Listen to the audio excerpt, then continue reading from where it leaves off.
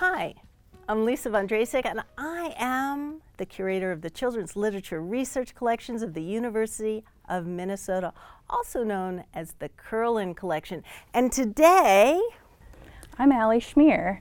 I work at Wilson Library supervising student workers. well, I want to get straight to your book.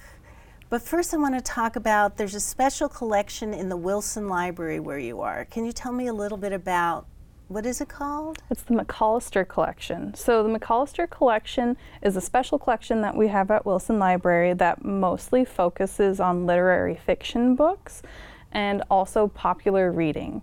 So a lot of the books that you will see in Barnes & Noble or on different lists online, you're going to find those in the McCollister Collection at Wilson Library. And what I love about the McCollister Collection is that it's a lot of books that are very highly sought after.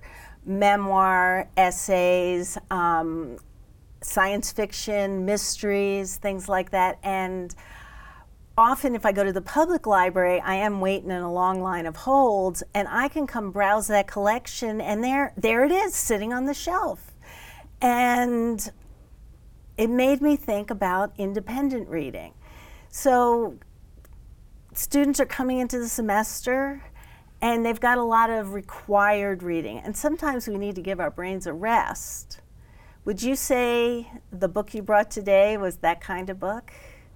Yeah, sure. I would say that this book would definitely give your brain a rest. It's like going to the movies. Yes. Okay, so tell me the title and the author. So this is Leave the World Behind by Rumaan Alam.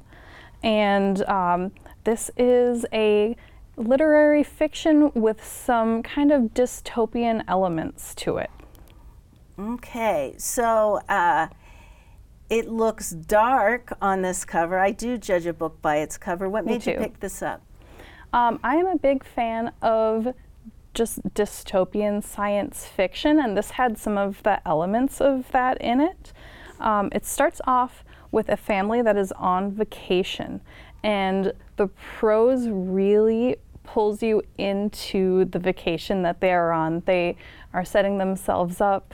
They're going to the grocery store and swimming in the pool and hanging out with their kids, and then something happens that changes everything, and the tone completely shifts in the book.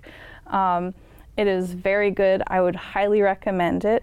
It kind of shows the cognitive distance between going through your everyday life and then something unexpected happens that changes everything. Wow. Would you say it was a page turner? Absolutely, yes. So this is a great, I finally finished my midterms and I need a little break. Yes, absolutely. You can turn your brain off. You can really get sucked into this book. Is there another author you would compare this one to? For some reason, Margaret Atwood springs to mind. Yeah. But it's not the same. What you're saying is creates a whole world for you. Absolutely, yes. And you believe it. Mm-hmm. And it's well supported. Yes. And you can't wait to see what happens next. Absolutely. There you go. Are there any last words you'd like to say about this book or about the special collection? Absolutely. Check out the McCollister Collection. It always has the books that you are looking for. You can always browse through it.